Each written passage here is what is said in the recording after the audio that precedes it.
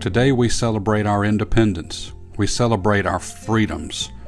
We celebrate our liberty, our physical liberties, our liberties that were given to us by the Constitution, our liberties that were fought for, that men and women have died for, that our country may remain a sovereign nation, a nation built, one nation under God, indivisible, with liberty and justice for all.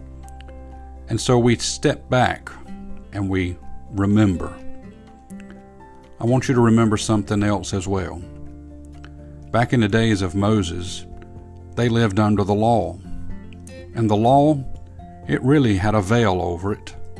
There was something there that the days of Moses did not reveal. The people could not see it. It actually says in 2 Corinthians chapter 3, "But their minds were blinded.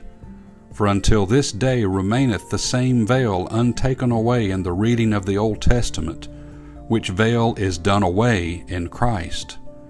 But even unto this day, when Moses is read, the veil is upon their heart. Nevertheless, when it shall turn to the Lord, the veil shall be taken away." What veil are we talking about?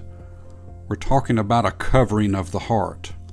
We're talking about something being hidden from the believer, or really the non-believer, and that's our spiritual liberty. 2 Corinthians chapter 3 verse 17, "Now the Lord is that Spirit, and where the Spirit of the Lord is, there is liberty." Spiritual liberty. Liberty that we have been given by the veil being torn. Christ dying on the cross, that you and I may have freedom from sin, freedom from the bonds of sin, freedom from the penalty of sin. Christ is our great liberator.